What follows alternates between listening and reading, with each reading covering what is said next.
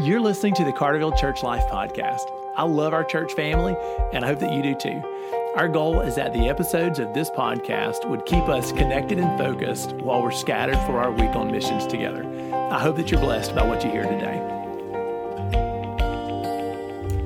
Good morning, church family. Welcome back to the podcast. It's Brick here, and I am so grateful that you have chosen to tune in to this Friday missions podcast.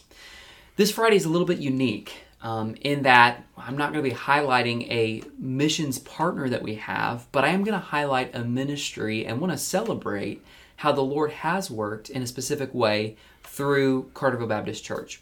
And that specific way is disaster relief ministry. Now, y'all know that Hurricane Laura has swept through the past several weeks and has come through Louisiana and Arkansas and has really left a lot of damage. And there's actually many people in our church that have had relatives, friends, family in Louisiana in particular that suffered a lot of damage. And through that, in response to that, we've had church members that have really rallied the call and have done an excellent job at bringing help and hope to those people that need it. And so sitting with me in my office today is a wonderful church member that I'm grateful to have a partnership with, and that's Ken Stewart. So Ken, glad you're here. Well, thank you, Brick. It's good to be here, and just proud to be able to share a little testimony about what's unfolded over the last week and a half, and some of the examples of the generosity and love that Carterville has shared for Southwest Louisiana, specifically DeRidder, and our former home church there when we lived in the area, First Baptist Church in DeRidder. Definitely. Well, Ken, I just want to say I have really appreciated connecting with you and coordinating with you the efforts of bringing relief, whether it's supplies or volunteer help, all those things to DeRidder, and really grateful for your leadership and obedience to the Holy Spirit as you have stepped up and said, yes, I am going to be one of those people that take the long journeys on down there to bring supplies. So first and foremost, share with us your connection with DeRidder, because I know that you do have a connection with DeRidder, and so share with us that, and then also just how, as the events unfolded, how you began to feel that call to say, I need to go down and help. Yeah, well, you may not be aware, but I think maybe some people in the church are. We moved here about 10 years ago from DeRidder. Mm-hmm. And when we were in DeRidder, First Baptist was our home church, and I now refer to it as our former home church because Carterville is now our home church. And those people were like family to us when we were there. DeRidder is special to us for a couple of reasons. First of all, my daughter was baptized in DeRidder at the old First Baptist Church. Wow. Two, we were there when the church embarked on what they call the, I'm trying to remember how they coined it. It was it was built on faith was the message when they had the inaugural service. But they built a brand new church because the old church was in such bad shape. And my wife and I played a really big part in that stewardship committee, and she served on an architectural committee with that. So a lot of ownership in that new facility. And just having lived in the community for about 8 years, it was a great place to live, great people. So as the storm approached, we had reached out to a lot of our former church family and friends that still live there to say, hey, as this thing's coming, if you need a place to evacuate, you're welcome to come here. None wanted to make that 5-hour drive, but we also, said we'll be in contact with you immediately following the storm because I'm sure there'll be needs. So on Thursday, we didn't hear from a lot of people, but, I didn't sleep well Wednesday night, Thursday night. And Friday about noon, Angie got a call or a text. Calls weren't going out. It was actually a text message. That was kind of the only means of communications that was working in the area from one of her friends that said, hey, it's bad and we need help. And she described, some specific scenarios and examples and a list of things that they could use. And Angie shared that with me. So Friday afternoon, my mind's just racing about what can I do? How can I help?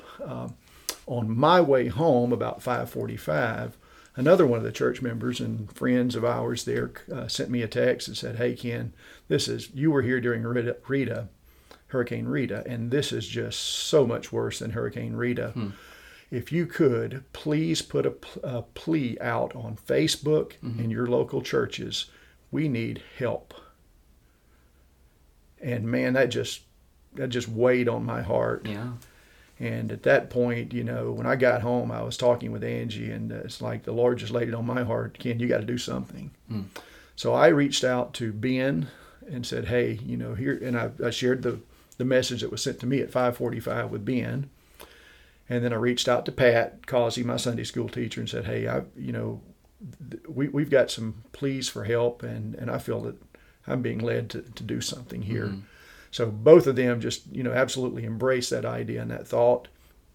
And from about 6 or 7 o'clock on Friday night until noon on Saturday, we rallied our first load of materials and generators and made the first trip over and delivered some supplies and things to some targeted, very specific individuals. And, at that point, we also took, in every one of these instances, I do want to say, we took the opportunity to witness and have prayer with those families to make sure that they just didn't realize this was some stranger coming in. Yeah. But this was something that God, laid on my heart and orchestrated. Yeah. And as things unfolded through the week, the examples of God's hand at work are just incredible. And I'm looking forward to sharing some of those with you as we go. Yeah. So I understand just in my conversation with you that there's countless ways that the Lord has worked. Could you just share, one or two stories of some of those bigger ways that He moved, so that we can, honor our time of our listeners and still be able to celebrate how He really just did amazing things? Yeah. On the very first trip over, I had 2 generators on the truck, and we'd posted things on Facebook, and email messages had been sent out through the church. Kenna forwards me an email or a phone number to a lady that her dad's disabled, her mother's in poor health, she's got a 9-month-old child.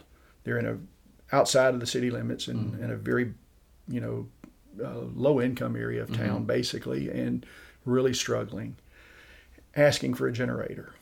And I'm already on the road on my way to DeRidder with 2 generators, and both of those targeted for individuals who had requested them.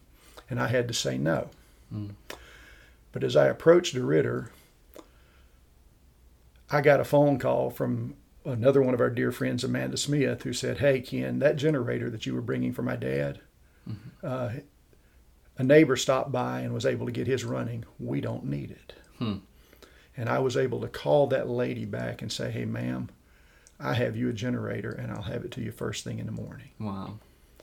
And, in that situation right there, Walter, Amanda's husband, myself, and the young man, David Duffield, who rode with me on both trips that I've made over there, we went out to that house, delivered that generator, met with that family, had prayer with that family, and it just started a communication that over 10 days, the second trip, we delivered supplies to try to help them from the generous donations we received from this church. And just to be able to see, to be able to go from, I don't have anything to help you and I'm already on the highway, to, God sends a stranger to this man's house that fixes his generator. Yeah. And we were able to free this one up to go meet that very specific need. That's one of the small ones. One of the larger examples that just kind of stumped me was Monday morning after I'd been back in town. We came back on Sunday, and on Monday morning, good friend and disaster relief coordinator for First Baptist Church, Dennis Millsap, called, and I was talking with Dennis. Well, Dennis, what do you need? How can we help? Give me a list. And he said, well, right now we've got Missouri Baptist disaster relief on site, set up ready to start preparing meals, and we can't get diesel. And he said, do you think you can help me get diesel? It's a big ticket. And we're 5 hours away. So I swallowed hard and said yes. And being a mere man, when I hung the phone up, the first thing I did is I called Angie and said, you're not going to believe this, but Dennis called me, and he's wanting diesel, and I don't know how in the world I'm going to get diesel, and he needs bulk quantities of diesel for these big diesel generators to supply these 18-wheeler trailers with commercial kitchens and stuff. So Angie, she listens, and she says, well, I'll do some calling. And I said, well, I'm going to call around and send a few emails. Yeah. So that's probably about 8 or 9 o'clock in the morning. Within an hour, Angie calls me back and says, hey, I got a friend of ours. Her mother goes to church here at Carterville, by the way, the Sutherland family out here on Carterville Road. They've got a 100-gallon diesel tank that we can use. And I was like, well, that's a start. So I called Dennis, and he's like, great, send it on. That'll get us going. These things burn a gallon to a gallon and a half of diesel an hour. That'll get us a day or so, 2 days, or maybe a couple of days. About 2 hours later, in a 2-hour window, I get a call, and somebody had a 500-gallon tank that they would let us use rent-free, but we had to buy the fuel from them. And I was like, okay, I'll take you up on that. And before I could really get going on that particular instance, I get a third phone call. And it's one of the gentlemen that I know from doing business and working with, and he calls and said, hey, I found you a 1,500-gallon tank. And I was like, oh, great. Where's it at? And he says, it's in North Louisiana. And I said, oh, okay. Let me figure out how I can get that to DeRidder. And he said, don't worry about it. It's going to be delivered. And I was like kind of speechless. Wow. And I said, okay, well, now I've got to find some diesel for that tank. Yeah. Does the person supplying the tank have diesel? And he said, yes. And I said, okay, well, I'm going to give you my credit card to pay for that diesel. And I'm just going to go on faith, and I'll make an appeal back to the church and community to help me pay for this, Uh-huh. And he says, don't worry about it. It's paid for. Wow. So I went from me as a man saying, this can't be done. Taking a yes, saying yes to something that I felt like was almost improbable, to God just opening a door, going above and beyond. something that I could not even conceive in my mind that morning. Yeah. And I was sharing that story with somebody, and I said, it was like there was a mountain and I couldn't see past it, and God just took his hand and just swept the mountain out of the way. That's right.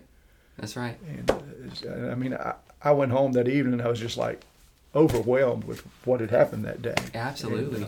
Absolutely. That's amazing. And I know that we're just scratching on the surface, right? Mm-hmm. Of the stories that can be told about, what it means to be obedient, to bring hope and healing, and how the Holy Spirit moves.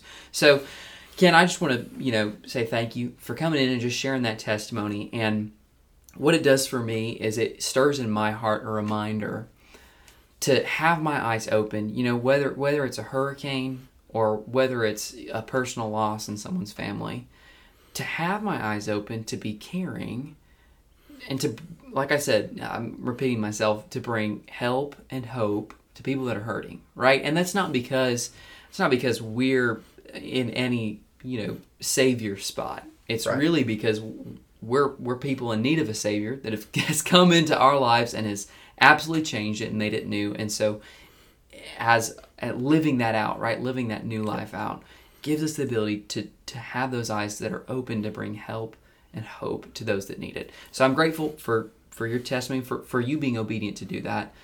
Thanks for being on the podcast. Great. I'd like to say thank you to our church family. Yep. We delivered 1,600 gallons of diesel. Those gallons of diesel on Saturday when I was over there fed 7,000 people. Wow. Over 350 gallons of gas, 3 pallets of ice, bleach, food, other generators, items. And you were involved with one of them on the day that I was going back on my second trip that Dennis calls and said, hey, can you find a generator? And just as I'm hanging up the phone with Dennis, you called and said, somebody needed a generator. We had an anonymous donor buy a generator, and I get a call that says, pick it up at Lowe's. Yep, that's right. That's right. So a heartfelt thank you to our family at Carterville. Your generosity and love to a complete community of strangers you don't know, but are all family of God. Those folks over there, I think, have a love for you now that you'll never appreciate, because they just were so blessed with the generosity and love from this church. It was beyond my wildest expectations of some of the things that happened. That's right. And Ken, I'm glad you brought that up. And listeners, I'm grateful for your generosity in the disaster relief effort, and I hope that again, when the next disaster strikes, that you'll have your eyes open to how the Holy Spirit would lead you to be obedient and following Him in response to it. So thanks for tuning in. Thank you.